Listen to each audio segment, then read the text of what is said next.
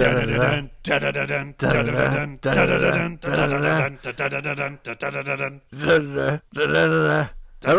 welcome to Pull to Open, an ongoing quest to watch all of Doctor Who in random order. I'm Chris Taylor. And I'm Pete Paschal.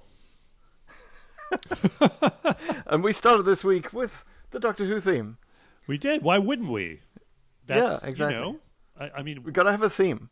We got to have a theme, and if we have a theme for a podcast, it's Doctor Who, and we love it. And the theme song is so good in all of its forms, except maybe the Matt Smith one. But in all of its forms, other than that, it's just timeless and awesome. At some point, we should rate our favorite versions of the Doctor Who theme. Absolutely. Thank you, Ron Grainer, by the way, and the BBC stereophonic. Delia Derbyshire. It was very much Delia Derbyshire's composition. Oh, nice. And then Ron Granger kind of took the credit, kind of tweaked it around. It's definitely a Bob Kane, Siegel and Schuster kind of situation. Oh wow, yeah. Bill Finger really created Batman, as we all know. Chris, how are you doing, man? I'm doing pretty great. Yeah, it's the first week I'm fully vaccinated. And spring has sprung in San Francisco, so I'm having a great time. And we're revisiting the Doctor Who of our youth. So it's what could be better? What could be better? Yeah, no, it's looking great outside. It's looking great inside, if you can go inside. I think we all go inside. But things are looking bigger outside, as opposed to the inside. I don't know where. Things are bigger on the outside. Yeah, I think that should be the slogan for coming out of lockdown, 2021. Come on out. Things are bigger on the outside. Indeed. Like we've been stuck in our TARDISes for nearly a year now. Yeah, and I think the swimming pool has been empty for a while. Or are they transmat capsules? I don't know. Right. Or side rats. But yeah, so previously on Pull to Open, mm-hmm. we've been using this randomizer to visit episodes in random order. And what we have seen is a lot of Brigadier episodes. We had one double Brigadier episode, and we've now come to the other double Brigadier story, Mawdryn Undead. Yeah, Mawdryn Undead. This is a very special episode for me, and it's because this is the very first Doctor Who episode I ever saw, at least to my memory. It was quite an experience.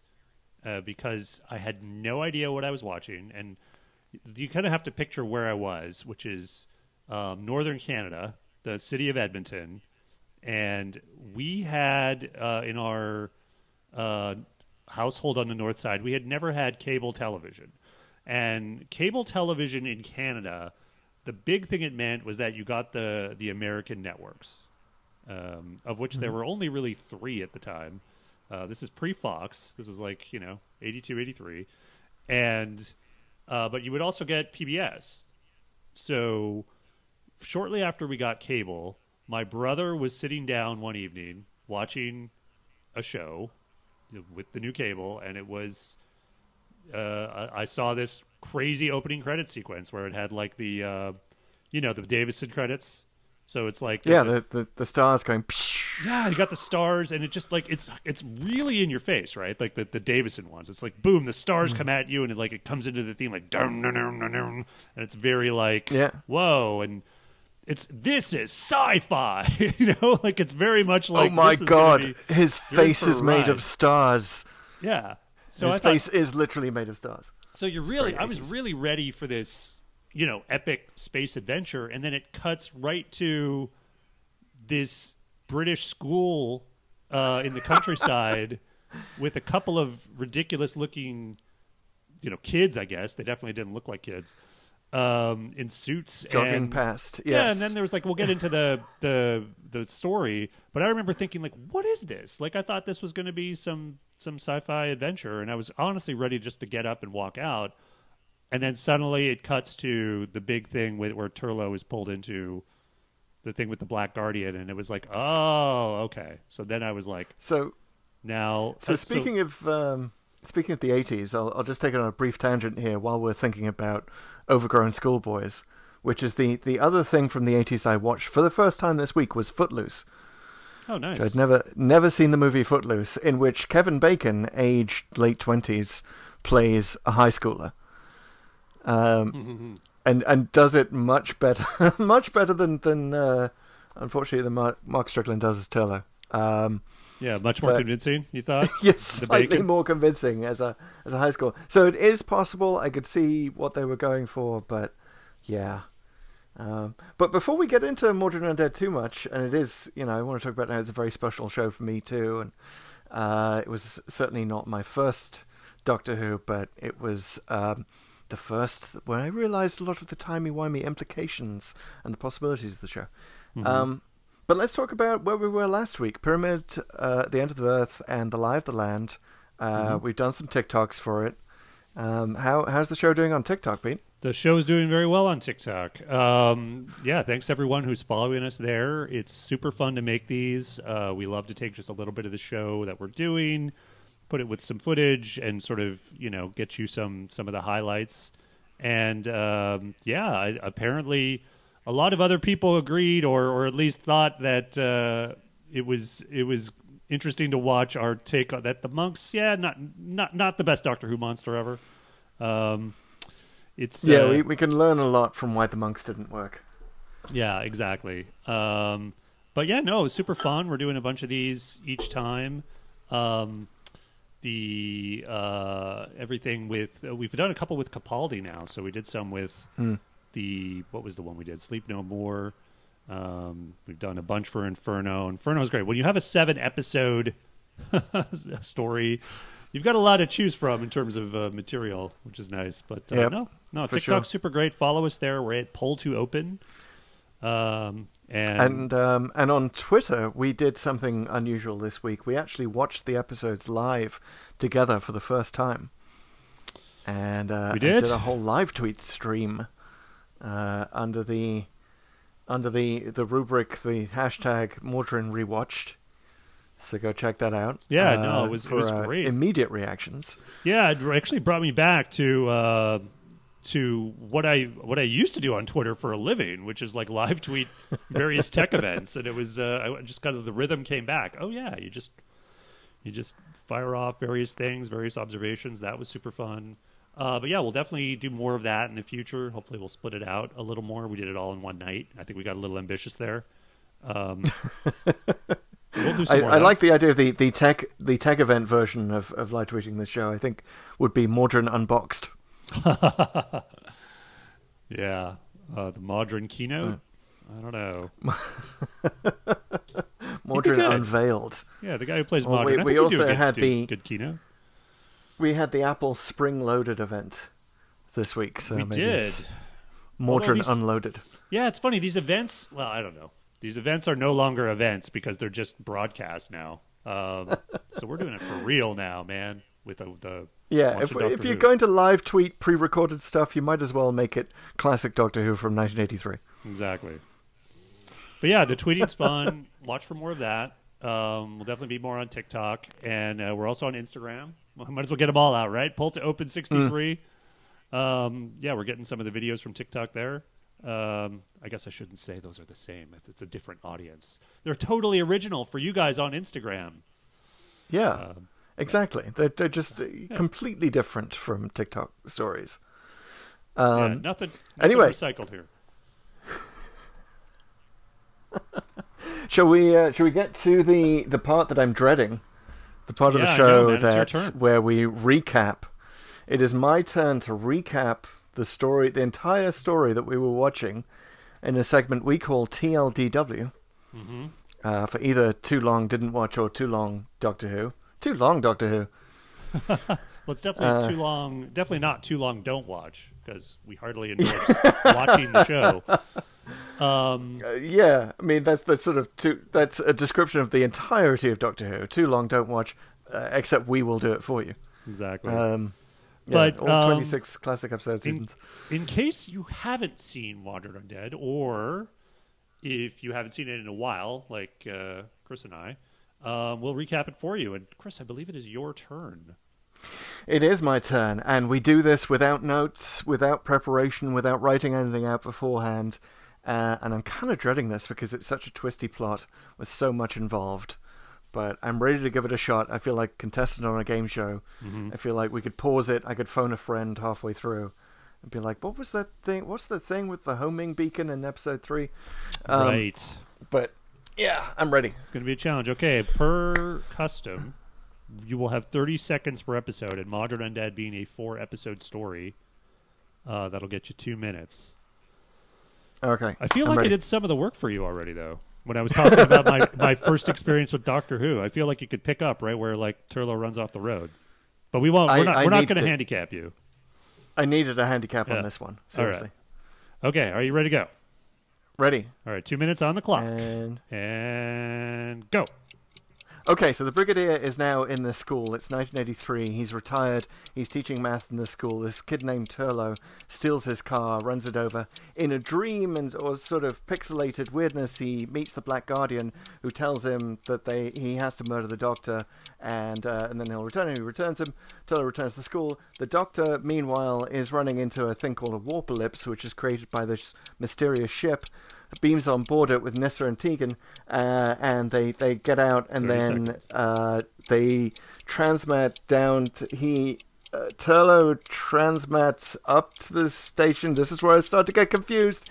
Turlo gets up there. They go back down, or the Doctor tries to go to Earth in 1983. Thinks he's done it to locate the source of the beam. That means that the TARDIS can't move. Meets Turlo. Meanwhile, then he frees the TARDIS. Meanwhile, Nissa and Tegan return to Earth in 1977, where they find the transmat capsule with a burnt creature who they think is the Doctor, and they find the 1977 Brigadier. And anyway, both sides of this weird flip story then go up once the Doctor has reminded the Brigadier of who he is, because the Brigadier has forgotten the Doctor for some mysterious reason.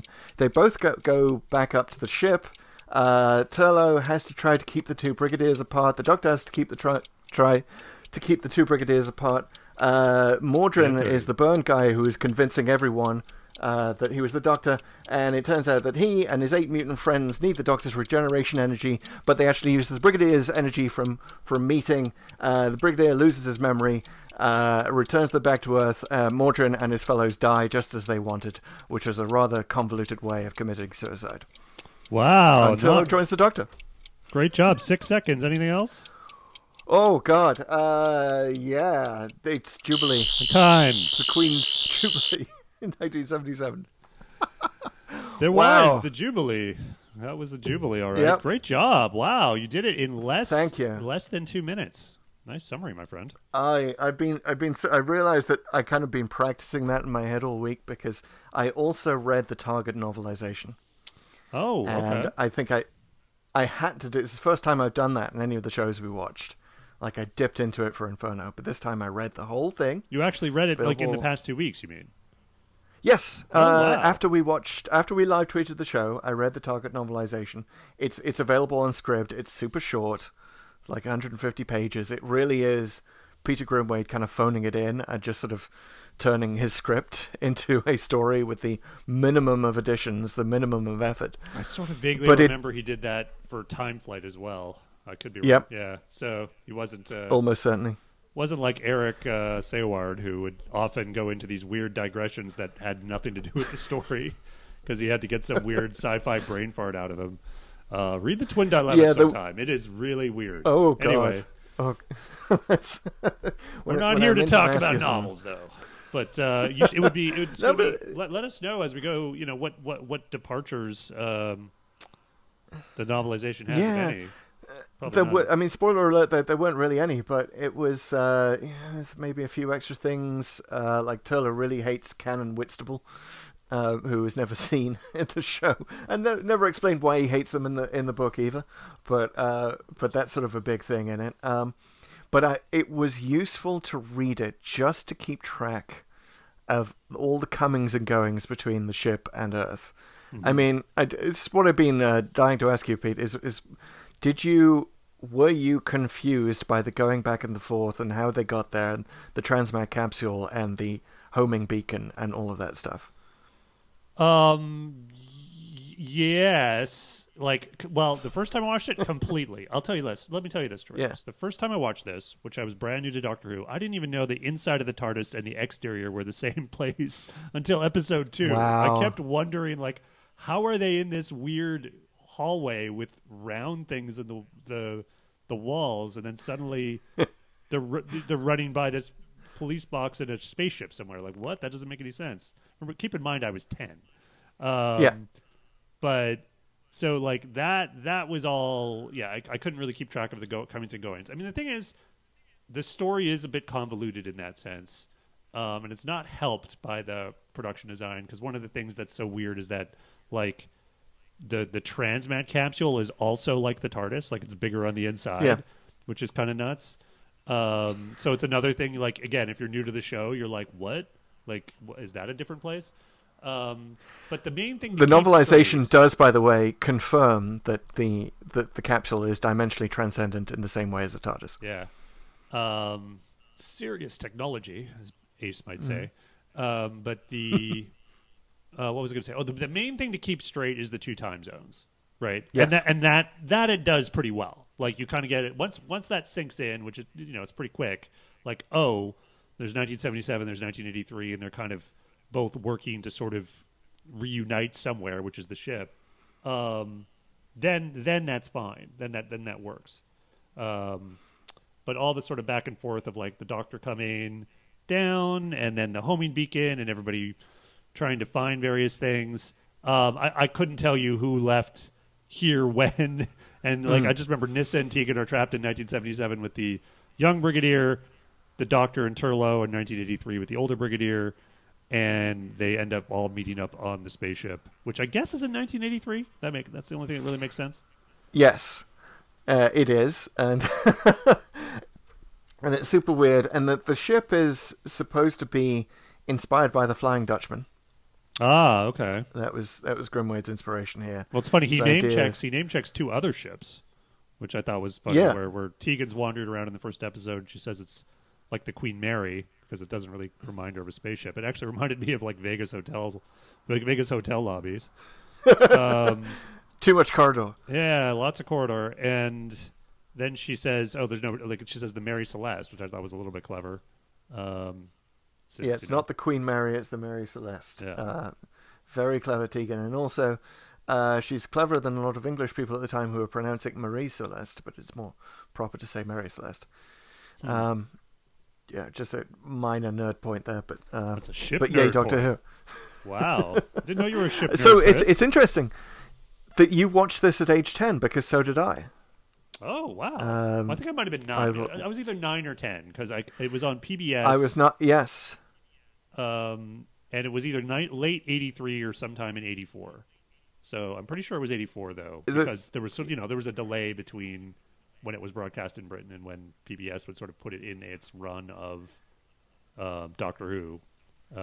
Yeah, this was 1983. I was 9 going on 10, and I watched it live, and I did a thing which is almost unthinkable today, which is I missed part of an episode, and I'm pretty sure that it was most of episode 2, because you just did that in those days. Like, your dad would want to watch something on another channel, and it wasn't such a big deal, and we had a VHS, but like, tapes were scarce, and who knew how to program things anyway? I would not have been allowed to tape Doctor Who unless it'd been like something very special, like the 5 Doctors. I might have been allowed to use some precious tape for that, but not Mawdryn Undead. So I was as fooled at the time as Nyssa and Tegan are by this creature, Mawdryn, claiming to be the Doctor. I honestly can't remember if I was fooled. I think I wasn't. I was just more confused by everything. But not just confused, right? Like, I was intrigued by everything. This is the cool thing about Doctor Who, and why, even though this episode is, ostensibly for longtime fans, right? They bring back the Brigadier. There's a lot of references to the Doctor being a Time Lord and other references to other episodes. But I think a lot of shows sort of wrongly assume, that you can't make anything. You can't make it too impenetrable, and there's truth to that certainly. But I also think like if you're doing enough world building, if you're taking your own story seriously enough, like fans will sort of know, like do their own headcanon, or not really fans, but new people will sort of do their own like headcanon to sort of come halfway, and as long as you're telling a good story, they'll stay with you. Because I could tell, like okay, this is clearly like there's some backstory here I'm not privy to, even in my sort of 10-year-old mind. I was maybe necessarily articulating it quite like that, but I got it, and I was like, oh, okay, but this whole time travel thing is pretty interesting, and I want to see how it turns out. It is so fascinating that you came in at probably the timey-wimeyest episode story of Classic Who, which is what this is. Doctor Who doesn't really get this timey-wimey again in the classic series, does it? No. And it's funny, like, how few episodes actually use time travel as a plot device. Yeah. The only other one that really comes to mind, I'm sure there's a few, but is like Day of the Daleks back in the Third Doctor era, which was made a big deal about the paradox. That, the self-fulfilling paradox of, like, the Terminator, where you go back in time to prevent something from happening, but in fact cause it to happen. I believe that's where the Blinovitch limitation effect comes from, which is mentioned a lot in here. It was technobabble from Day of the Daleks. Yeah, and in this time it seems to mean when you meet yourself, you short out the time differential. Is that what happens with the Brigadier's touch at the end? Okay. This is like... That's weird, obviously, and I don't know if they've ever used that again, and I don't think... The way they've done it here, I don't think it's necessarily like a thing you have to do every time, because they kind of get away with it with this warp ellipse. Again, more technobabble. Like, maybe that's because the Doctor says something about the energy came from the TARDIS. He shorted out the time differential, something to do with the warp ellipse. So the unique circumstances of this episode, which is that it was convenient, and it was part of the writing at the end. They had this weird energy discharge happen, because it never seems to happen ever again when people meet themselves, right? It doesn't, and it's completely abandoned in the rest of Doctor Who. And as much as this episode pretends to have some sort of connection to Doctor Who mythology, it really is uninterested in exploring it. Right, because there's so much going on, and now that we have the internet and we can read up a little on the creation of this episode, we can understand why it's kind of a mess in a lot of ways. But yeah, watching it age 9 or 10, you just sort of, at that age, you so readily accept that things are serialized and that you never get much backstory on stuff. This is why Star Wars worked so well with that age group, right? You're used to walking into things in the middle of episode 4 and missing stuff, and certainly in that day and age you were, and you just kind of you cotton onto things a lot faster than you would otherwise. But yeah, Doctor Who went some very interesting places with Mawdryn Undead. Definitely sparked and terrified my 9-10-year-old mind. I cannot remember any other episode of Doctor Who that has so given me the heebie-jeebies, where I was so mentally cringing behind the couch. There's a lot as this one. Well, what was scaring you specifically? I'll give you... I mean, the best way, I think, to remember Mawdryn Undead is to think of, like, 3 or 4 scenes that stick in my head. One is Mawdryn wearing Tom Baker's coat with his brain pulsating. Oh, yeah. And that is so scary that it's a cliffhanger. By the way, the other mutants were supposed to have pulsating brains as well, but it was too expensive, and that's why they're all wearing brains in a jar. They didn't have that much spaghetti. They ran out. There was no stores close by. I get it. Doctor Who was made for $5 an episode back in the day, folks. They couldn't get enough pasta for $5. It was super weird. But yeah, it's like, even though it's clearly spaghetti, it's pulsing. And this was 2 years after I was terrified by what I now know to be one of the worst episodes of Star Trek ever, which is Spock's brain. Oh my, you were terrified by Spock's brain. I was terrified at the age of 7. Just the idea, like traumatized. Like someone could by take your brain pretty out? much the idea of it. I think I was brain phobic.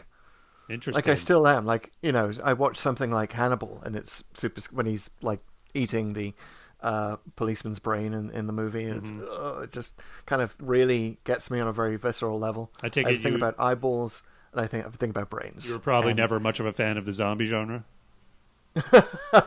I was never really exposed to it, and I didn't really get into zombies until I got into Shaun of the Dead first, so that helped to neutralize it, I think, that it was presented first as a comedy thing. But yeah, I think it would have been way too scary for me as a kid.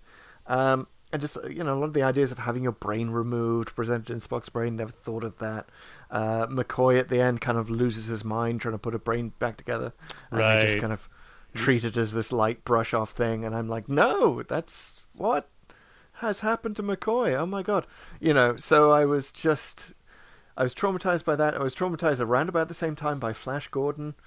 Again, thought about things that aren't traumatic today, but like Zarkov loses his mind at one point. There's like in some early 80s stuff, there's a lot of sort of bleak, scary stuff. I was actually just talking about this with regard to The Black Hole, which is a very eerie movie.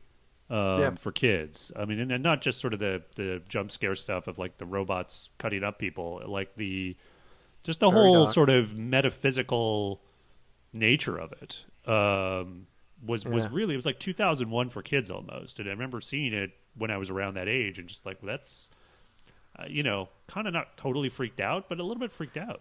And there's definitely vibes of that here. I felt like a lot of the stuff on the ship where you're kind of alone, but you know something sinister is afoot by, like, even just sort of one of the sort of eeriest things, I guess, almost like decor anywhere is like when you have all these busts sort of looking at you, these people, but they're not people because they're statues. So there's that little area of that. I felt like that was a bit freaky. And yeah, there's a lot of times where people are sort of wandering the ship alone with this sort of 80s sort of synth music, but it's still like, you know, like, ooh, what's going to happen around the corner? And to a 10-year-old mind, you know, you're kind of like, okay, this is freaking me out. To a 10-year-old, corridors are spooky. Exactly. They do a good job Black making Guardian, corridors I think, is a lot... The Black Guardian was a lot scarier at age 10. Now he just looks like an old dude with a bird on his head. And you're like, why are you wearing this leopard print coat? It's super... And you're wearing a bird on your head. What is going on? Is this Portlandia? But back at the time, he was pretty scary, and Valentine Dial's voice was super scary. He's a treasure. You know, that guy, like, who could be better in terms of that evil voice, that booming, you know, you will never escape me, Turlo. Like, I mean... He doesn't even have to twist his mustache. His not that he has one. Yes. But I mean, his voice does it for him. He has the best and scariest voice. Had the best and scariest voice in television, and he was also Hitchhiker's Guide. He was Deep Thought, both in the radio show and the TV show. Yeah, he was the computer that comes up with 42, and so that's that iconic booming voice very much tied my 10-year-old brain into these other things as well. And I think I vaguely remember the Black Guardian from his Tom Baker run. Yeah. You know, so it was scary for that reason. Visually, the two other things that absolutely freaked my head out age 10 were Tegan and Nyssa aging suddenly. Mm-hmm. Yeah, their really aging terrifying. Makeup is incredible. And the way they just suddenly cut to them. Yeah. Like, you're not expecting it, and suddenly you cut to them, and they've got all this aging makeup on, and you're like, holy shit. Because you are used to Doctor Who being at a certain level of cheapness. And then here they come with this really professional makeup. That scene is so good. It really just punches you. Like, you're just like, even today, when I saw it again, I was just like, oh, wow. Like, okay. It is the one effect that still stands up, I think. Yeah. And then finally... when the Brigadiers touch, the screen flashes to white. Mm-hmm. And that, to any child growing up in the early 80s in the Cold War, I think that said nuclear explosion. Right? So that was the other thing in 1983, keeping me up at night, was... like, it didn't... You know, I didn't think nuclear explosion, but it sort of reminded me that was a thing that was constantly on my mind at that age. and 83 was like, we seriously could all have gotten up in 83. You know, there's that whole thing with the famous the Russian officer who decided to stand down on an alert that turned out to be nothing, like a flock of geese or whatever. Yeah. That was 1983. So this was like, you see a bright white flash on the screen. I'm like, I'm sort of kind of morbidly waiting for this moment in my real life. So that kind of dragged me back there. Remind me, it was definitely not all chocolate boxes and rainbows growing up in the 80s. Well, why don't we also talk about one of the darker elements of this episode to stay with the theme, which is Turlough himself. Yeah. So this is kind of a first for Doctor Who, and I think I remember seeing some interviews with John Nathan Turner around the sort of little after this time, and talking about how he was very deliberately trying to make the companions more interesting and trying to shake things up. And Turlough is probably sort of the apex of that in terms of companions, because he's the first bad guy companion. He's a snake in the TARDIS. He's an agent of the Black Guardian who is there to kill the Doctor. What do you think of him? How do you the character, the performance? Does he work in that sense, and both in this story and just maybe even more broadly, since we've already visited his departure in Planet of Fire? It is so freaky doing it in this order, isn't it? Right. I feel like we're the river song of Turlough, right? We're encountering him in reverse order almost. But anyway. It's like in Planet of Fire, we hear about the Solicitor in London being a crucial part of the reason that he is there as an alien refugee, basically installed on Earth. And in this episode, the headmaster talks about having to deal with the Solicitor in London in a way more meaningful voice, and he almost kind of looks at camera as he says it. Like, this is a meaningful moment that is never, followed up. Yeah, I think, again, it's a tale of two experiences. I think at the time, Turlough really worked because, we see that there's something off on him, about him. We see that the Doctor is sort of surprisingly incurious about this creepy kid. Yeah. I took that to mean, and I didn't really read this at the time, obviously, because I hadn't seen any episodes, and it took me a while to actually get to this, but I feel like he's kind of reacting to Adric's loss still. Ding, ding, ding, ding. Yeah, that is confirmed. There's another thing that's confirmed in the Target novelization, is the Doctor's still feeling bad about Adric, and that's sort of why, he basically needs another young male school child to travel along with, oh my God, which sounds so wrong now. But he wants another war. He wants another Robin. It's Batman. Yeah. But he just so readily accepts him. Like, as soon as he walks in the TARDIS, he's like, "Oh, Turlough, this kid, he's just wandered in. He's here to help. He can come with me." Like, he even takes Turlough with him to Earth without, like, instead of Tegan and Nyssa, his actual current companions. And then at the end, he's just, come on board. And in terms of him being a pawn of the Black Guardian and there to kill the Doctor, why? Like, okay, the cliffhanger at the end of episode 1 is that he's got a rock dangling above the Doctor's head. He's about to bring it down on his edge. Good cliffhanger. Rather weakly resolved when the box the Doctor is working on explodes and pushes him backwards. They're like, whoa, Buster Keaton moment. But he had so many other opportunities to kill the Doctor. Yeah. Like, why not just shiv him? Every schoolboy of that age would carry a knife. Yeah. Yeah. Times are tough. Stick it in the guy. Is it the Black Guardian sort of trying to maneuver him into this position where he'll lose all his regenerations at once? Like, is that, he's like, you could stick a knife in him, or you could throw a rock on his head, but then he does suggest the rock over the head thing. Well, this, and this comes up in later episodes where, the Black Guardian actually accuses Turlough at one point of exactly what you are, which is that, you've had several opportunities to kill him. What are you doing here, Turlough? And I feel like that is the one thing that is redemptive about him, that he's very conflicted about killing the Doctor. But he's otherwise kind of, as a character, like, he's fairly cowardly. He's kind of cruel. Like, he's introduced as this very cruel schoolboy, really the bully. Yeah. To Poor Hippo Hippo. or Ibitson's. Who I got to say, the guy who plays Ibbitson, Hippo, he looks exactly like the guy who played Skippy in Family Ties.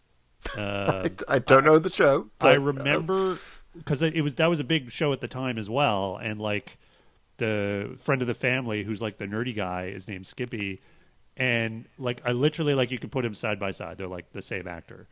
And that's hilarious. It's just a weird quirk. I don't think they're literally the same actor, but it was like wow, like the sort of nerdy, bespectacled, dark-haired kid. Very very common. Well, let me tell you what a British child would read into Ibbotson immediately. Like, with the glasses, Billy Bunter. I don't know if that's a character you've ever come across. No. But it's a series of children's books, I think, from the early 20th century. Billy Bunter was sort of this, because it was not a PC age, Billy Bunter was a kind of a fat loser. But he was the center of... Yeah, and sometimes sort of the hero of his own narratives, constantly being bullied, constantly looking for sweets, candy, and desserts, and like it was so ingrained in the British mindset that public school, i.e. private school, meant a Billy Bunter style character who was always being bullied. Do you remember Young Sherlock Holmes, the movie? I feel like you just described vaguely, the Watson character in that movie as well, who was super into sweets and who probably looked like all of these same people we're describing. Sort of a bespectacled nerd. The bespectacled nerd. How far we bespectacled nerds have come. Indeed, right? But back to Turlough. So, interesting notes about Turlough. He is the last male companion of the classic series. He's the last non-human companion in the classic series because he's not from Earth, which this episode doesn't make explicit, but is very clear he does not like being on Earth and is from, this is the mystery of Turlough, which was, in addition to being a bad seed, who he is, where he's from, that was a mystery. Which they really could have amped that up a little bit more. It's a little confusing just based on Mawdryn Undead. Yeah, agreed. And it's honestly like now that we've already done Planet of Fire, when his origins are finally revealed, it's a bit of a letdown. And I feel like they kind of retcon things in a way that doesn't make sense because he says a couple times in this episode he wants to get home, which doesn't really like he's supposed to be a political prisoner who was in exile. So why do you want to get home exactly? Like, wouldn't presumably you be arrested? I mean, are you thinking you're going to be just lay low on some island somewhere on Tryon? Like, I'm not sure what his plan was there, but home system maybe. Who knows? Yeah, or something. But yeah, he didn't really have it figured out at this stage, did he, Peter Grimwade? It's sort of. It does feel like he had so many great concepts, and he's phoning a lot of them in. He's not thinking through a lot of these implications. And why would you? I mean, to a certain extent, in the time, Doctor Who was hackwork for a lot of writers, right? It was not necessarily something you bring your A game to. Though, a lot of these sort of threads don't quite work, but the story itself does, I think, based on the sort of timey-wiminess of it. But just getting back to Turlough for a bit, I think Turlough he's pretty strong in his first episode, given what he's sort of promising. And I just wish that it was paid off a little more with regard to like where his character's from, what he ends up meaning to the Doctor, because I honestly don't think in Turlough's entire run he ever quite fully redeems himself, even though he, in Enlightenment, he decides to betray the Black Guardian instead of the Doctor. He's always still just kind of like this coward who's kind of whiny throughout. He's hard to like. It is hard to like. It's hard to like a character who doesn't have any agency. We saw this in Pyramids of Mars with Dr. Scarman. Like, we don't really... He's, as a villain, he's kind of because he's mind-controlled the whole time. Turlough is struggling against the Black Guardian, and maybe that's sympathetic, but it's like, we didn't like him in the first place. Yeah. He's introduced as an asshole who... And that's the thing. I think what they needed to do with Turlough was ultimately unpeel why he's an asshole. And it because all that backstory just gets thrown at us in his last appearance in Planet of Fire. He just kind of plays that part as sort of the cowardly asshole here and there without any sort of depth to it at all. And even then in his last appearance, he kind of just, it's not quite, you don't quite get the motivation and the character depth that I think that journey deserves, which could have been really interesting. Yeah, and even watching it in the order that the randomizer has taken us, the randomizer loves Turlo. Turlo is the randomizer's favorite companion. Clearly. If you don't count the Brigadier. But it's shown us 3 Turlo episodes now. And even seeing the Turlo he would become does not redeem the Turlo in Mawdryn Undead. Yeah. In any way, shape, or form. He still comes across as an asshole. Yeah, agreed. But one who, I mean, the actor was a lot braver, given that he was basically hooked up to a car battery during the episode. Yeah, that's interesting. So he has the little crystal that the Black Guardian gives him that he holds, which I thought was actually really cool, especially at the time. I mean, it's not the greatest effect, but it's like it gives you a bit of a visual thing to hang on to with this bond, as opposed to like he suddenly, the other option might be he just goes into a trance at certain times and then talks to this thing that isn't there in the way that, I don't know, like Quantum Leap or something would do it. So that was actually okay. But apparently they lit that thing up with a car battery. And, I mean, the car batteries, I guess, cost you more than $5. Maybe they just pulled one out of one of the cars in the parking lot, and I'm just, I'm surprised Mark Strickson is still alive to talk about this. Yeah, seriously, it wouldn't be allowed today, and all for that one effect where he's just sort of shaking his hand with the crystal in it. Right. Yeah. Right, and it's lighting up. Well, I guess it's to provide the light, but also like you can briefly see the wires in that moment. Oh, where it's like super glued to his hand. Yeah. Yeah. You can see the wire going up his arm. It's hilarious. Yeah, it's funny. But there's so much going on in this story, and we know that Grimwade was kind of working under the auspices of John Nathan Turner, kind of imposing all these things on him. First of all, you have to introduce Turlo. Secondly, we have to get the Brigadier in there, and it was originally not going to be the Brigadier, right? That's right. It was supposed to actually be Ian Chesterton. One of the very first companions of the Doctor, which I would have loved to see. Honestly, I feel like... Oh, my God. Ian... Loved the Brigadier, but missed opportunity. Yeah, what they've done a lot in various other novels and comics and stuff in bringing back Ian for other stories. I mean, you kind of really get a sense of oh, wow, you could do so much. It's like a wellspring of interesting things you can do, even if the character is, pretty straightforward, as sort of the younger action hero when he was conceived to be paired with the first Doctor. But yeah, he was supposed to come back and reconnect with Ian, and that makes a ton of sense that it's based in a school, right? Because he was a teacher. Yep. And this would have been a very good harkening back to Doctor Who's origins and get a lot of that fan service. But unfortunately, William Russell was unavailable, so for some reason they decided to get the Brigadier and have him retire to become a school teacher so he could match the script, which is, not terrible.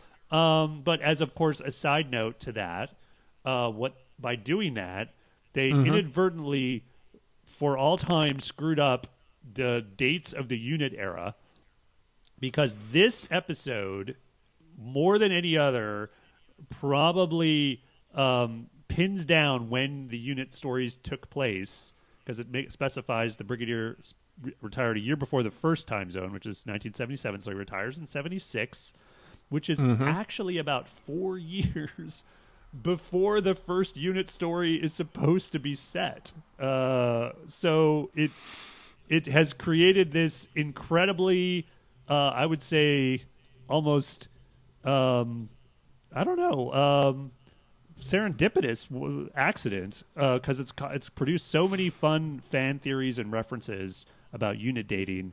But I don't know. I'm pretty sure the production crew of Mawdryn Undead would like to have this one back and fix those dates, because they've screwed up everything for all time for anyone trying to pin down when the unit stories took place. these days, you would say they were just trying to mess with us. They were deliberately trying to troll us by putting the Brigadier in this role. You're deliberately trying to troll this question that had already arisen about our unit stories set in the 70s or 80s. And by deliberately having a Brigadier on both sides of the line, I mean, that would today be interpreted as a screw you to fans, or a nod to the whole controversy, right? The way it is in Day of the Doctor, where Kate Lethbridge-Stewart says something about, look in the unit files, 70s or 80s, depending on dating protocol, some babble like that, just to acknowledge the controversy. But I had not read until so I went back to Doctor Who magazine, read the Fact of Fiction recap of Mawdryn Undead, and they lay out the whole Brigadier theory of how you can have all of this make sense within the same timeline. And unfortunately, we will never see it, but it's based on the idea that there is a Brigadier adventure that we have never seen.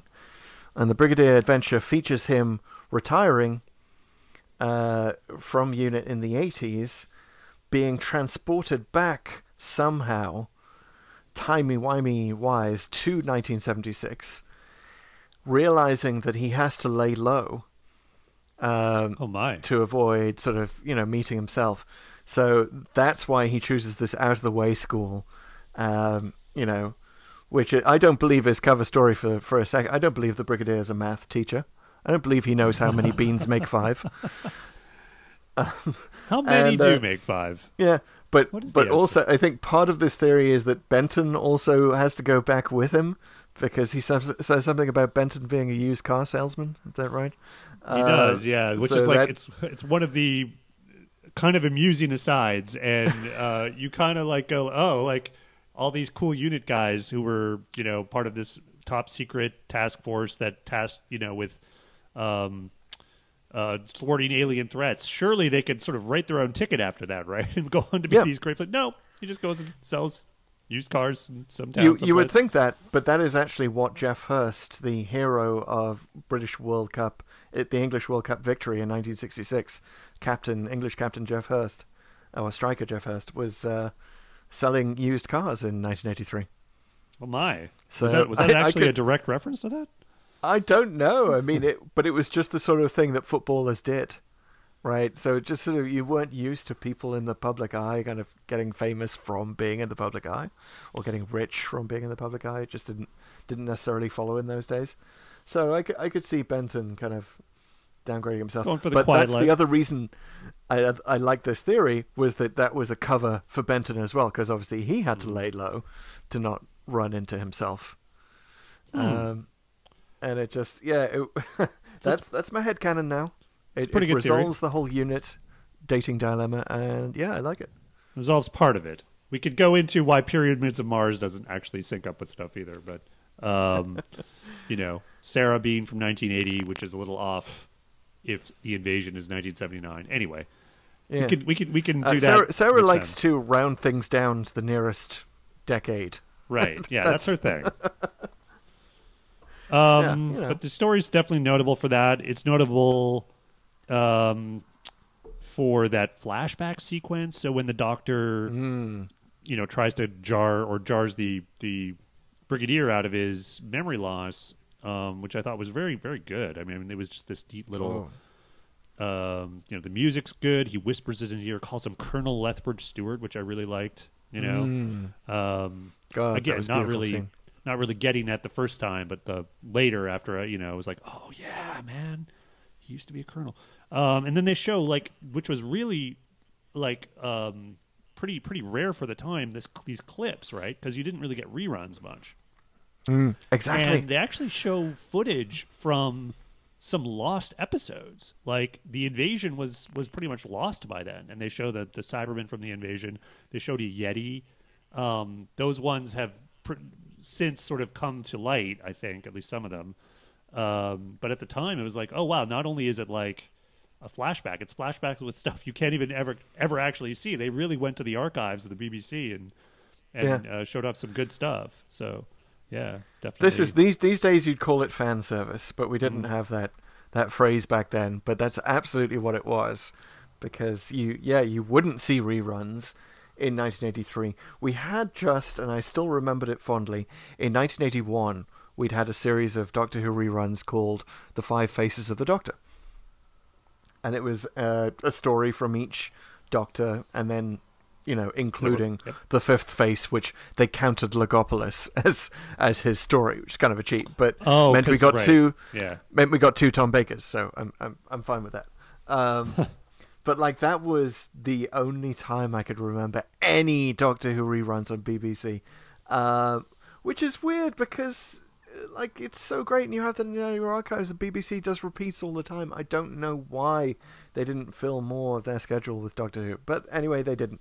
So we had to make do with little moments like this, almost like a little fan film of the Brigadiers' history.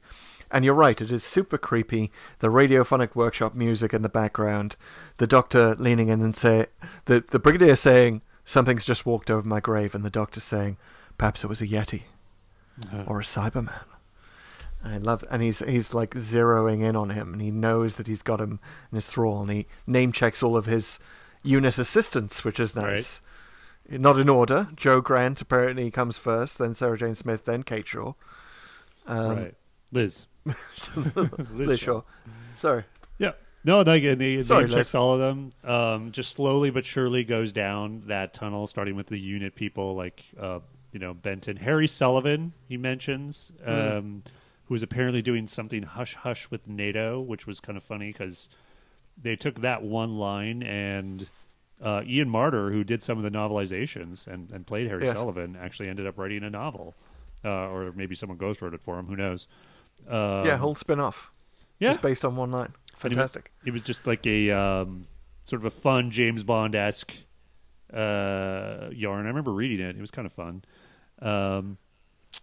But one of the other things this does in terms of not necessarily fan service, but continuity, it is the story that really the first one that explicitly spells out, unequivocally, how many regenerations the Doctor has and how many he's used.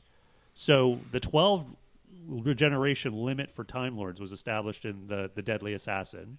Even though they'd shown the Doctor, regenerating. They didn't call it that until Planet of Spiders, but they spelled that out already. And we always kind of I think it was always thought that Bill Hartnell was one, and then the rest follow.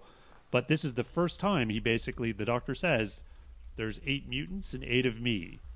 If I give them my remaining regenerations, I'll no longer be a Time Lord." So this is the story that does it. That essentially confirms the quote unquote orthodox view that the Doctor, the Peter Davison's the 5th Doctor. Now, all of this, of course, was retconned again in the most recent season with the Timeless Child, which threw that whole thing out the window and endorsed a whole completely different point of view. But This is it's funny the show went this long before really stating this stuff out loud. It's funny that there's all parts of the show that fans kind of do and adopt, which is the 5th Doctor, you're calling the Doctors by where they come, right? Like the 5th Doctor in sequence, and but that's never done on screen. And this is one of those things, right, where there's you kind of piece it together from things on screens, but it took this script to actually say it out loud. And it's funny revisiting it, realizing that's where I knew it from, and it's sort of you're right. It had to be mentioned in Deadly Assassin in '76, but it was never said that the Doctor had that many. Brains of Morbius obviously had more images of the Doctor flashing on screen. That's a whole other, continuity controversy there. So this story basically is oh, never mind that. No, we're not going with that. That was a one-off thing. And maybe it was to help set up the 5 Doctors, just to be very explicit about how many Doctors there are and why one of them is going to be trapped in a vortex. I guess they had to. That was very much on their mind. They had to lead up to that. True. But it's wonderful, and it is sad that it's sort of treated so casually, and that they don't ask more about it. Tell us more about Gallifrey, Doctor, and tell us more about why you have 12 regenerations and how this whole thing works. Which you'd think companions would be interested in. Brigadier might be a little interested in, maybe. But no, it's just sort of thrown out there, I have 8 lives left. There are 8 of them. They want me to use my lives to kill them, which is Right. the more I think about it, the more I see that this whole plot is, it's like the Flying Dutchman stuff has been kind of buried, but the whole plot is about a bunch of 12 mutants who want to commit suicide. Right, exactly. Which is kind of weird to me because it's like, okay, I get that you continually regenerate, Yeah. but surely if you crashed into a supernova, like, what is there to regenerate? You know what I mean? Like, I don't see how this is a problem, if you just want to die. Well, this is, in a very Moffat-y way, using a lot of ideas that aren't quite panned out, but the idea is that this ship is not supposed to be pilotable by them. It's their Right. people sent them into exile, and it's just, like the Flying Dutchman, every 7 years the Flying Dutchman was allowed to come to port. That was the myth of it, and this one is 70 years. So every 70 years they are programmed to land near a planet, which is why they arrive, and then they stay there for 7 years, I think, which is why they arrive in 77 and they're, desperate by 83. Right. So they can, like, get help, I guess, but Yeah. never quite happens. I get, like, because Mawdryn goes down. Well, I guess because they shorted out the time differential. So Mawdryn goes down. He's regenerating, degenerating, and then, like, I guess all the mutants on board are just sort of never woken up Yeah. over those 7 years. So that way, that's why it just Yeah, sort of hangs out. only Yeah. one of them gets to leave. He's the designated dude. But, like, why not beam down to Switzerland where euthanasia is legal and just, have their best experts come back up to the ship? Like, they really didn't think about, like, were they seeking out the Doctor? It's not quite clear. How did they know that he would use his regeneration energy? Or, like, there are just so many coincidences happening here to start with. Yeah, there is. I feel like there was a lot to unpack with, like, there's probably a whole adventure you could talk about how the mutants or whoever was the leader, apparently Mawdryn, like, stole this stuff in the first place, because apparently it's stolen Time Lord technology. Yes. So there's a lot of, like, interesting little threads here that are never, like, fully explored.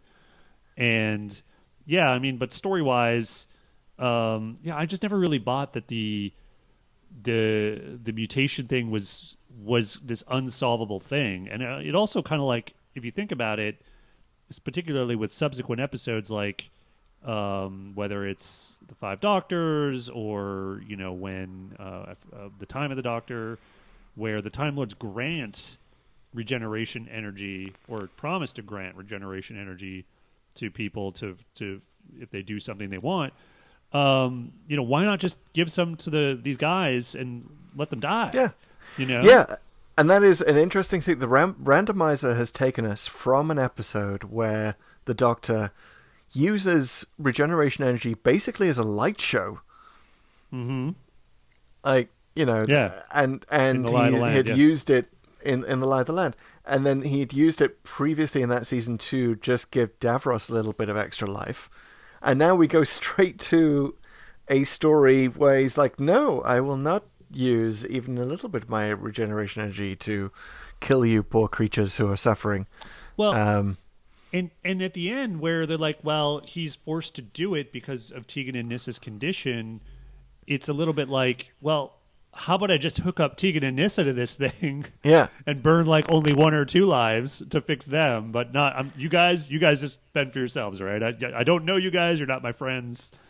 That is, it is super weird that he, right at the end, he does, and I did sort of miss this out in the recap, so we should probably go over it in a little more exactitude, because Tegan and Nissa cannot leave. The TARDIS has to go through time to escape the ship. So they are either going to get old or get young because they have been mutated by some disease that the mutants are carrying, but it's not quite clear what that is. Anyway, it's sort of the Doctor agrees finally to, I guess he agrees to give up his regenerations, because it will also heal them. And you can hear the questioning tone of my voice. I say all of this because I'm like, despite having watched the show multiple times, despite having read the Target novelization, the motivation makes such little sense to me still that it's just I Well, have to say it to understand it. yeah, I mean, you could stretch it that his sympathy for Tegan and Nyssa caused him to essentially change his outlook toward the mutants. And like when he lashes out at them when they ask him to do it in the first place and says, "Oh, this is the product of your own twisted ambition," or I forget the exact line, but he says something like that, and he's very kind of dismissive and angry. But maybe that's not him, because that's a little bit out of character for him, you know. And maybe he really does feel guilty, and feels, or for whatever reason, feels it's his responsibility to get them out of this. And when he's sort of forced to do that for Tegan and Nyssa, he kind of comes like he loses his own reasoning for not doing it for them. I think his selflessness sort of takes him over in a sense. That's how Which I I would can twist buy. it. I can buy that. There's no dialogue that tells us that. Yeah. No, you kind of need to. It's definitely sort of headcanon or head character development. Yeah. But I was also thinking to pick up on the Time Lord thread, like why they wouldn't simply sort of give them some energy to kill themselves. Like I think the Time Lords want to send a message to the universe. You know, don't mess with us. And these mutants serve as an example. Like, you don't steal our technology. We are in charge. And here's what happens if you cross us. That is a great idea. Okay. That's we're retconning Mawdryn Undead. That's the reason that they're exiled. It's not that their own people have sent them off in their ship, as they claim. It's that they are an example to the universe that the Time Lords are assholes. Yeah, well, and there's certainly a lot of evidence, We implicit will and mess you up. explicit, about that. You want regeneration? You got regeneration. Yeah. So yeah, I do kind of like that in a retcon sort of way. This might be a good time to segue to our regular segment, which we often do at the end of the show. If the evil plan had succeeded, right? Because this is the evil plan here, right? It is to steal the Doctor's regenerations. It's only headed off at the last minute randomly because the two Brigadiers meet, and that via the TARDIS provides the energy they need to kill themselves. Apparently. It's, again, not super clear. The TARDIS can be pretty powerful at random times. TARDIS, mass mutant euthanasia device. Just simply plug into a Blinovich limitation effect. Is that button there? There's a little instruction sheet somewhere of how to make two Brigadiers meet to create the energy needed to power the TARDIS to kill people. But it's all visual. Like, you got to have it because, it's like an IKEA instruction booklet. You can't really have it written out unless it's like old High Gallifreyan. So if the evil plan had succeeded, right. and the Brigadiers had not been there, and the Black Guardian had been able to keep them apart, which is sort of, again, by the way, side note, really out of character for the Black Guardian to be like, oh no, let's not mess stuff up. Let's not sow chaos into the universe by having the Brigadiers meet. That's going to mess up my plan. But he did know what he was talking about. Anyway, he wanted the Doctor to lose his regenerations via the mutants. That nearly happened. If it had happened, he still would have been left with his current body, right? He still would have been alive. Right. I think he still would have essentially been the same actor. So Peter Davison would just play the Doctor until he died. And then there would be no show. Yeah. So, first of all, like, what does the Black Guardian do at that point? Does he say, oh, thanks, Turlo, sayonara? Or is he like, now you got to kill the final incarnation, Turlo? Or is he like leaving him alive to ponder on what he's done? To make it kind of worse. That's a good question. I think he gets Turlo to kill him then. Then he's like, all right, Turlo, now pick up that knife. And I think that's what he does. I don't think he walks away. Because, the Doctor can always spin something up and reverse everything while he's alive. I think what it would do, and maybe this is going to be an interesting sort of what-if Big Finish audio drama someday, where they could just sort of remake Caves of Androzani. Well, that's where I was going to go next, yeah. With if he couldn't regenerate, boom, Perry's alone in the TARDIS, and he's just dead. Or at the end of Caves of Androzani, like, you set it up so that there's some crack in the universe where you can talk to the Time Lords, or some communicator allows her to talk to the Time Lords, where it's Perry who has to take the Clara role of begging the Time Lords for another regeneration cycle. Oh, for the Doctor. That's not bad. And I feel like the Davison Doctor is a good one for that. Like I wouldn't really do that for Colin Baker. Sorry, because Colin. One of the things we love about Caves of Androzani is the Doctor's in genuine peril. So Agreed. What if you amp that peril up even more? And there's definitely that suggestion at the end of he might not regenerate this time. Yep. So they raise it already. It's the plot is rife. So I kind of wish the evil plot had succeeded. And you know what? I wish the evil plot had succeeded and that each one of the mutants before they died had turned into, Yes. Colin Baker, Sylvester McCoy, Paul McGann, John Hurt, who you actually could have got in at a younger age. And then the final one is just baby Matt Smith, who was 3 months old at the time that Mawdryn Undead was screened. Oh, that's hilarious! I would have loved to see a remake, essentially, with that happening. Like he does it, and then it's like, you hear, I don't know, David Tennant. Well, that was interesting. Well, yes. All right. And then he says it twice, and you're like, what? Whoop, two young David Tennants. That was a timey-wimey time. No, this does sound like really perfect fodder. It sounds like perfect fodder for a YouTube Doctor Who editor, doesn't it? You could sort of see Mawdryn Undead intercut with like images of these other Doctors. Maybe you CGI them on those that would be regenerator amazing. platforms. I want to see this happen. But to the point, I would love to see... You're actually zeroing in on something that is very different from the classic series and the new series. And it's not something the new series did right away, but over time. The Doctor got very Superman-like and very invulnerable, and regeneration became this thing that, essentially they by the end of the Capaldi era, he basically is talking about Time Lords are virtually impossible to kill, and you need to go to this special planet and give them 10 different poisons, like etc. They basically became super resilient, and that wasn't really the case in the classic series. Like the Doctor was more vulnerable. He did seem more human. Yes, he regenerated, but it was never like clear if that was a thing that would just happen no matter what happened to him in terms of like physical trauma. Mm-hmm. And I miss that.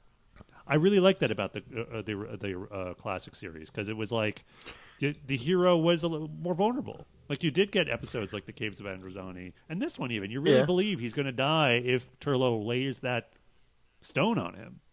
You think like I wasn't thinking he's going to regenerate even after I learned about Doctor Who. I thought like if he gets clocked in the head and his skull is crushed in, he's dead.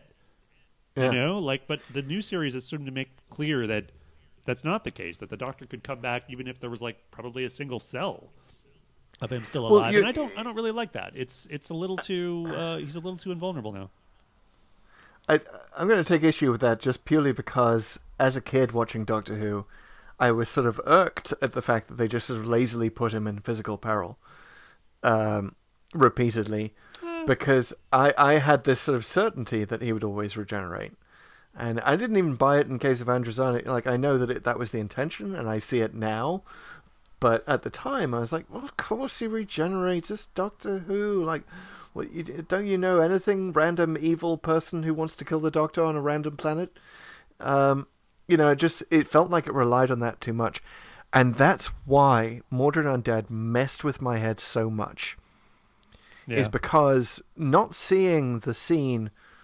Basically, I think maybe all I missed of the show rewatching it, when I first saw it in 83, all I missed was that first scene with the weird burned, semi-naked Mawdryn. Right. It's just sort of the weirdest point. I caught up with him when he... Yeah, the random teal toga. And the regenerating costume was super weird as well. But I caught up with that point where he could have been the Doctor, where he's in the TARDIS and Nyssa has already covered him with the Fourth Doctor's coat. I'm like, what is this? Suddenly the Doctor is in physical peril, and regeneration is a thing that has happened in response to some physical peril that I haven't seen. And like suddenly it was hitting exactly that button in my head of like, oh, I know that the Doctor's always going to be safe. And this triggered this sense of, well, is he? Mm-hmm. Is Right. regeneration always safe? Or regeneration is kind of a weird process. Maybe it gets out of control sometimes. And I'll tell you something else weird, but the fact that he's wearing the Fourth Doctor coat Yeah, I is, really like that. Anyway. I love that, but also that was playing with my emotions, Mm-hmm. age 10, because Tom Baker was very much my Doctor. You know, everyone, when they have their first Doctor, the first Doctor after their Doctor never matches up. I Like, would even agree. in years to come, you sort of kind of tend to appreciate what they've done. I'm sure, you know, Peter Davison was your Doctor, then you'd rather have less love for Colin Baker. I do, But and I defend that even with you're correctly identifying a bias here. I think for all yeah, fans, so and Tom Baker it's was not my Doctor. yeah, it's not just the bias for your preference of the Doctor, but the Doctor that came after. Yeah, but there are other reasons not to like Colin Baker. But I digress. Go ahead. Yes, but Tom Baker. I mean, if you're a Tom Baker fan in 1983, and you're never thinking that you like Peter Davison, but you know he's never quite matched up, and here you are. Here is not just that moment, but the entire story of Mawdryn Undead. Tom Baker is like the ghost at the feast, Mm-hmm. because you have the companion who saw Pertwee regenerate into Baker. You have two of the companions who saw Baker regenerate into Davison. Mm-hmm. You know, you have the coat, which young me had me hoping against hope that somehow they were going to turn him back, and maybe this moment was sort of a be careful what you wish for. Oh, wow. And Yeah. yeah, and it was the anniversary year, and you know we didn't yet know that. I think that Tom Baker wasn't going to be in the Five Doctors. But you know, we knew that he was sort of the Christopher Eccleston of his age. That at that time he was just refusing to have anything to do with Doctor Who. Right. So Messing, yeah, it's that definitely messing with you. And yeah, probably yeah, I could definitely see how that would backfire for certain fans at the time. Now I only kind of look back and appreciate it because it's like just a callback, and maybe I think that's how they intended it. yeah, But I could definitely see getting messed with, like particularly because Baker was such a, you know, he was the Doctor for so many people. I could definitely see that was a almost traumatic. I think Nissa should have just gone the whole hog, by the way, and just wrapped him in the scarf as well. Right, It's like, right. hey, Doctor, you're cold. Let's cover up that pulsating brain and stick a brown hat on you. We'll They stick out should like just a stovepipe hat. They should Yeah. have just trolled Tom Baker in the way that Stephen Moffat trolled Chris Eccleston in The Day of the Doctor, where John Hurt almost regenerates into Eccleston. Right, right. Like You you can almost just see the almost eyes. sees, yeah, the top of the ears coming. Like, you know, like this the whole story is so almost Tom Baker. We're almost giving you Baker, that they should have leaned into that. Hmm. And to take you back to Jubilee Day, a very special day, which should be in the memory of everyone watching this, in 1977, because Britain really did go nuts for the Queen's Silver Jubilee, and you know, Clearly, to take it back then, which is when Tom Baker was on TV, you know, so there are just so many callbacks to the 70s here. yeah, yeah, absolutely. By the way, which Brigadier's hair do you like better? I couldn't really tell which one was the wig. I know you suggested it was a wig. I don't think either of them were wig. I think he just dyed his hair black for 1977 Brigadier. And did he just go back and forth? I mean, like, or did he do all his scenes of 1983 Yeah. Brigadier and then do all the scenes for 1977 Brigadier? Yes, That would I make think that's sense. what they did. Wow. Yeah. Film that the wonders of pro TV, man. You can do things like that. I know. Before we could just, you know, computer generate hair color, they should just get creative with the filming schedule. Yeah, and he always looks better without the mustache. Like, it only happens a couple of times, but it's like because the mustache was almost always a fake mustache for Nick Courtney. Yes. Yeah, I mean, He's more charming without it. Yeah, it's so bad it's good when you look back at the old episodes, but yeah, when he didn't have it here, it was like, oh, okay, that's actually pretty good. I love that the idea, by the way, is that the Brigadier goes back, 1977 Brigadier goes back, after this traumatic experience. His memory is expunged. He completely forgets the Doctor. And what's the first thing he do? shaves his mustache off. So it's like, is the mustache connecting him to the Doctor in some way? Like he has to shave it off because it's got this traumatic connection. Yeah, the weird thing is he sees the TARDIS dematerialize. And you would think that would jog something, but instead he just kind of like looks at it weird. And yeah, runs and gets a razor, I guess. And a new car. So ultimately... And that's when the Brigadier knew how many beans made 5. So ultimately, like, well, what did you think, Chris? Does this thing hold? Does it hold up? What was your verdict on this? Yes and no. Yeah. I think like a lot of Doctor Who, it holds up as a tone piece. It holds up in individual segments. There are scenes, obviously, it still sends shivers down my spine.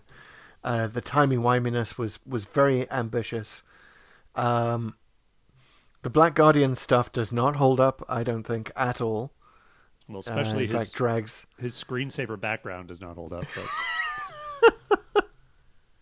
It's so 80s. Yeah. Oh my God! It's so 80s that even in the 80s it looked weird.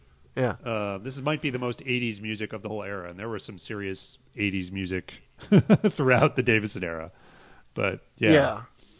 Yeah, the weird pixelated background where he meets the Black Guardian, it's just it's so bad. The bird on the head. No, that stuff doesn't hold up. The Turlo stuff doesn't really hold up, but I just wish that we'd had introduce Turlo next week, just focus on the timey-wimey story, focus on the Brigadier. He should really... there are already too many characters in this. Get rid of the mutants, or just bring them in right at the end. Focus on Mawdryn. Tell us more about Mawdryn. It had such potential. Mm-hmm. And it's definitely one that you can... we've already done it so much in this episode, retconned it in our heads. Yeah. And there are good parts of that. There's something there. Well, here's the thing. I think I'm a little more... I can't... Maybe it's because it's the first episode I ever saw. I can't bring myself to say it's an Ogron. I think it does work. But I'll say I think you're wrong about Turlo in this story. I think Turlo is quite good and promising as an interesting character here. Now, it's too bad a lot of that promise wasn't totally fulfilled. They didn't know what to do with him in places. He never quite redeems himself in his arc. But in this story is sort of as a thing we've never seen before. This companion who is outright, not quite outright evil, but is working against the Doctor. That's very interesting. Mark Strickson is pretty good. I mean, I think he's overplaying certain parts of it. But he doesn't really know where the character is going either. And you are sort of torn on him, right? Because you don't like him, but you sort of have some sympathy for him because he's being manipulated by this person who's really evil. So Turlo, in my mind, works, and I like that he's here. I don't necessarily love that he's in this story. And I feel bad for the Brigadier as sort of a fan, I feel like this is an inglorious, not end to him. I know he goes on to do other episodes, but it's sticking that character into this story that was meant for Ian, for this, I don't, it was kind of a bad taste. As good as it is to see him, and I love Nick Courtney, as you know, I just don't think this treats the character that well. But I think the story overall, because the timey-wimey stuff works, the 2 time zones, you kind of really get it, and when they converge, you have this natural increase in suspense. Structurally, it worked for me. It came together. Now, that said, all the things we talked about apply, which is that, there's too many corridors. The mutants aren't very threatening. There's just a lot of sort of fluff and confusion. Could be better overall, and definitely a lot of wasted potential. But overall, I think the combination of all those things really made it work for me. So it's $1. So I think just on the Brigadier point, I'm actually kind of glad that it was the Brigadier. I mean, yes, I'd love to see the Ian Chesterton version, but the Brigadier has certain qualities that make him appropriate for this episode. One is his tendency to just blunder off down corridors on his own, because he's very certain of what he's doing. And there's that moment where Tegan whispers after him, "Chauvinist," like when he orders Tegan and Nyssa to stay in the TARDIS, which is very Brigadier. And they just but do. Also, I mean, it frustrates me about this era. And I know it's a different time, and women were written differently, but Tegan and Nyssa are not well treated in this story, and it's not. We expected more from Tegan, especially. Agreed. Like, we know that she is willful. It's like when they get her in that white outfit, she just kind of like fades away a bit. Like in that white outfit, I got to say, just to get it out there, I think was one of the worst choices they could have made for that character. I feel like not only is it a impractical outfit, it doesn't match the character at all. Like they really didn't get her fashion sense until the last season, where she was in these much more bold 80s outfits, and trying to get everyone into sort of a costume, right? Which is kind of what was big at the time. So like she had the air stewardess thing in her whole, virtually her whole first season, and in this white thing for her second season. I mean, just really poor choices. The white outfit was just such an obvious and now rather icky John Nathan Turner attempt to show more skin on the show. Yeah, unfortunately. And speaking of, ickiness, Nyssa also has a new outfit, and the Doctor literally looks down it and says, "Indeed." Right. Which is like, what? What are you even thinking of writing that in there? The Doctor, this is classic Doctor Who. He's supposed to be sexless, and you've just had him look down Nyssa's shirt.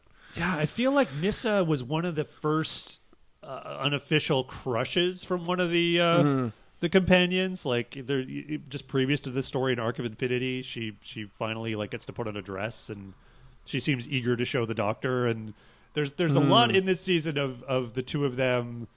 I wouldn't quite call it sexual tension, but there's something going on there. I feel like it's good that Tegan came back pretty quickly, because who knows what the Doctor and Nyssa were really up to while she was gone. I mean, Nyssa's hot. I'm just going to put that out there. I was probably crushed out on Nyssa at the time, and she was the smart one. She was very much the Hermione of Doctor Who in her age, and that was very attractive as well. So smart and sensible. Yeah, exactly. Yeah. So maybe there was, that can also be a headcanon that there were Doctor crushes. And we can unpack those as Randomizer Journey continues. Maybe we'll continue with more in this saga of the Black Guardian, the new Black Guardian saga here that they did. Which I got to say, as a fan, I was pleased they didn't forget about him and that issue that he had. Because basically they had... When the Doctor escaped the Black Guardian, that's actually the genesis of the randomizer, and he put a randomizer in the TARDIS. Yes, and to evade the Doctor takes it out. He takes it out eventually. He takes it out just before the Leisure Hive, I believe. Or in the Leisure Hive, or I forget. He has to leave it somewhere on some planet because he has to. I think it was the Leisure Hive. I think he actually, like, in that episode, it's like he solves the problem with some tech, and he had. Part of it was removing the randomizer, and they're like, "Well, wait." Romana's like, "Don't we need that?" He's like, "Nah, can't spend the rest of my life just learning from some guy." And so it's all right. I'm sure the Black Guardian won't show up again in any way, shape, or form. It's not like he's the personification of universal darkness and evil or anything. And so he does, and I'm glad they didn't forget about it. Yeah, I'm glad the Doctor did abandon the randomizer, because it means that we picked it up and we added it to our own TARDIS. Exactly. So, shall we do it? Shall we see where we're going next? Or do we want to talk to the randomizer? We could chat with the randomizer. We could try this. We're going to try this new segment called Interview with a Randomizer, where I will, for the purposes of dramatic tension, play the part of the randomizer, explaining why he brought us here. Pete, you will interview the randomizer, and but just to spice things up, the randomizer is going to have a random accent, and I don't know what that is. And Pete, I want you to give me a random number between 1 and 12. Okay, let me do it. Here we go. Going to generate, and it is 8. Okay, 8. All right. So begin the interview. I'll begin the accent. All right. Hello, randomizer. How are you doing today? Hello. I'm all right there. Oh. All right, lad. Yeah. Yeah. I'm glad. Yeah, it's all right, this, isn't it? Yeah, it is. So I like the is. show. I like a bit of Doctor Who. Yeah, I'm glad. Well, I'm glad you're here to join us today and are able to speak with me. So, we've been on a journey for the last few episodes, and we've seemed to have come to the same doctors again and again. We've done so far now 3 stories with Peter Davison, a couple with Capaldi. Oh yeah, see any, Davison's any my favorite. Oh, he is. Davison's my favorite Doctor. Yeah, out of all 4 Doctors that have ever existed ever, it's definitely Davison. And why is that? What is so appealing about him? He's totally my favorite. I think it's the celery. It's the celery on the jacket. It's like anyone who would wear something so random on their jacket as a piece of vegetable matter. Yeah. It's just great. No one rocks vegetables like Davison. Yeah. And he's got those little question mark things on his collar. It's just great. I love it. I love question marks. I can't say why. Yeah. They're so random. They really emphasize how enigmatic he is. So what about Peter Capaldi? Like it seems like you like a lot of doctors that are named Peter. Yeah. I love Capaldi and Per Davison. I like both of them. But who I really like more in all the Doctor Who, my favourite companion, is definitely the Brigadier. Oh yeah, I love the Brigadier. I love him. I love that he started out dead as a Cyberman, and then he takes off into space, and then suddenly he comes back, and there are 2 Brigadiers, and one of them's got an eye patch. Mm-hmm. It's fantastic. Yeah, is that? And so yeah, I really wanted to see more episodes with multiple Brigadiers. So that's why I brought you here today. Do you prefer Brigadier with mustache or no mustache? I prefer Brigadier with a mustache and with an eye patch. Nice. We've never had the 2 together, but I think that would be my platonic ideal of a Brigadier. Yeah, and maybe some cybernetic parts too. Yeah. Awesome. So do you have any advice for us as we kind of like journey out here, trying to get every episode in random order? How should we sort of approach this? Well, you got to think about your classic series and your new series, and you've been talking a lot of smack about Moffat, about Dave, a little bit, and sorry, Steve. I call him Dave. He's Dave to his friends, but Steve Moffat. He's he has a lot of ideas, but so did the classic series writers. Mm-hmm. So they pack them into the show at the same time, just as much as Moffat did. That's what we saw with Mawdryn Undead, and sometimes they pack these ideas in like Turlough's story, which doesn't even work. I've discovered if you do it in reverse order. Right. So essentially, as we approach this classic series, like there's a little bit of a rose-colored glasses, cleaning them a bit, so that we sort of see it a little more for what it really is than perhaps what we remember it as. Exactly. Oh. So yeah, so Turlough didn't work, and it really should have just been the Brigadier, and it should really be the Brigadier in every episode. He should have been in Pyramid at the End of the World. Maybe he was. He should have been in Lie of the Land. He might have been in the back there somewhere. Lie of the Land. That's my hope. Yeah, every time I see a Cyberman on screen, and by the way, I hope the Cybermen do return. They're the great villains. We like them every too. time I see him, I'm going to see the Brig. Are the Cybermen your favorite monster, or do you have something better than that? I love the Cybermen. I love how they're formed out of skeletons in water tanks. I love how that's the only origin story for the Cybermen ever. Okay. Yeah, we'll see. Okay, so any other parting thoughts before we activate you to find out where we're going next? I'm just going to say you are not going to guess where we're going next. No idea. You know what? It's I believe fantastic. You. All right. Well, thanks, Randomizer. We're gonna, we're gonna put you back in the mind ray, and we're gonna get Chris Taylor back. 1 second. Let's do that. Oh, who was that guy? Yeah. What happened? You okay? I opened my fob watch just now, so I mean, you should be you. I think a Yeti walked over my grave. It was bizarre. Yeah. A Yeti and a Cyberman walked over my grave. Well, it sounds like the start of a Gallifreyan joke. I'll tell you about all the advice we got from the randomizer after we activate it. So why don't we find out where we're going next? All right, let me fire up. Let me get the spreadsheet going. And I'm firing up random.org, which, as regular listeners know, random.org uses atmospheric noise to generate a true random number instead of an algorithm faking random numbers, as they are wont to do.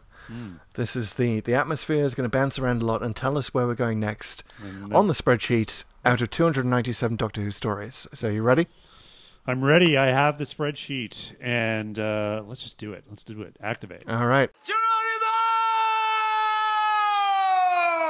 12. 12. Oh my, I'm a little worried. 12. Oh, it's the rescue. Ooh. Damn, we're back in Hartnell.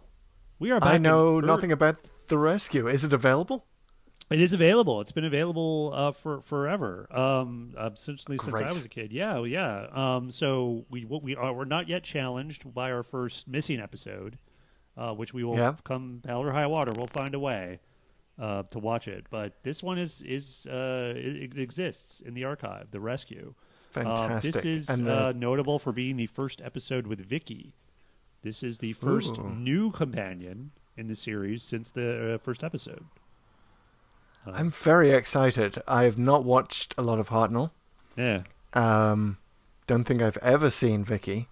Yeah, it's a short one. Have I? It's 2 episodes. Yeah. So this is going to be good. All right. Wow. Black and white. Bill Hartnell. Our 5th Doctor. Yeah. Yes. William Hartnell, the 5th Doctor. Indeed. All right. I'm very excited about this. Looking forward to it. Me too. Well, I guess we will also be live tweeting this on our Twitter account. Yeah, stay tuned. 63. Pull to Open 63. Thanks all for listening. For us to talk about a very special episode near and dear to my heart, Mawdryn Undead. If you haven't yet subscribed to our podcast, which this is, it's Pull to Open, it's a podcast, please do. You can find us wherever you find podcasts. Please subscribe, tell your friends about it. And leave a review if you can. Every review helps us, and if you leave a review, we'd be happy to read it out on air. And should we tell people they can email us as well? Sure. Do people still email? If you email, it's pulltoopenpodcast@gmail.com. Exactly. And feel free to email us there, leave a review, drop us a comment on any of the socials. Like we said at the beginning, we're at Pull to Open on TikTok. Pull to Open 63 on Twitter and Instagram. Hit us up wherever you see us. Write in and tell us how you would rewrite Mawdryn Undead. Indeed. Let's have a Mawdryn Exhumed hashtag. Ooh, I love it. All right, Chris. Any parting thoughts? Or shall we rescue everyone? I'm looking forward to rescuing everyone. I may just go ahead and watch those episodes now. I'm so thrilled about it. Okay, man. I will pick up the tweet thread where you leave it off. Take care.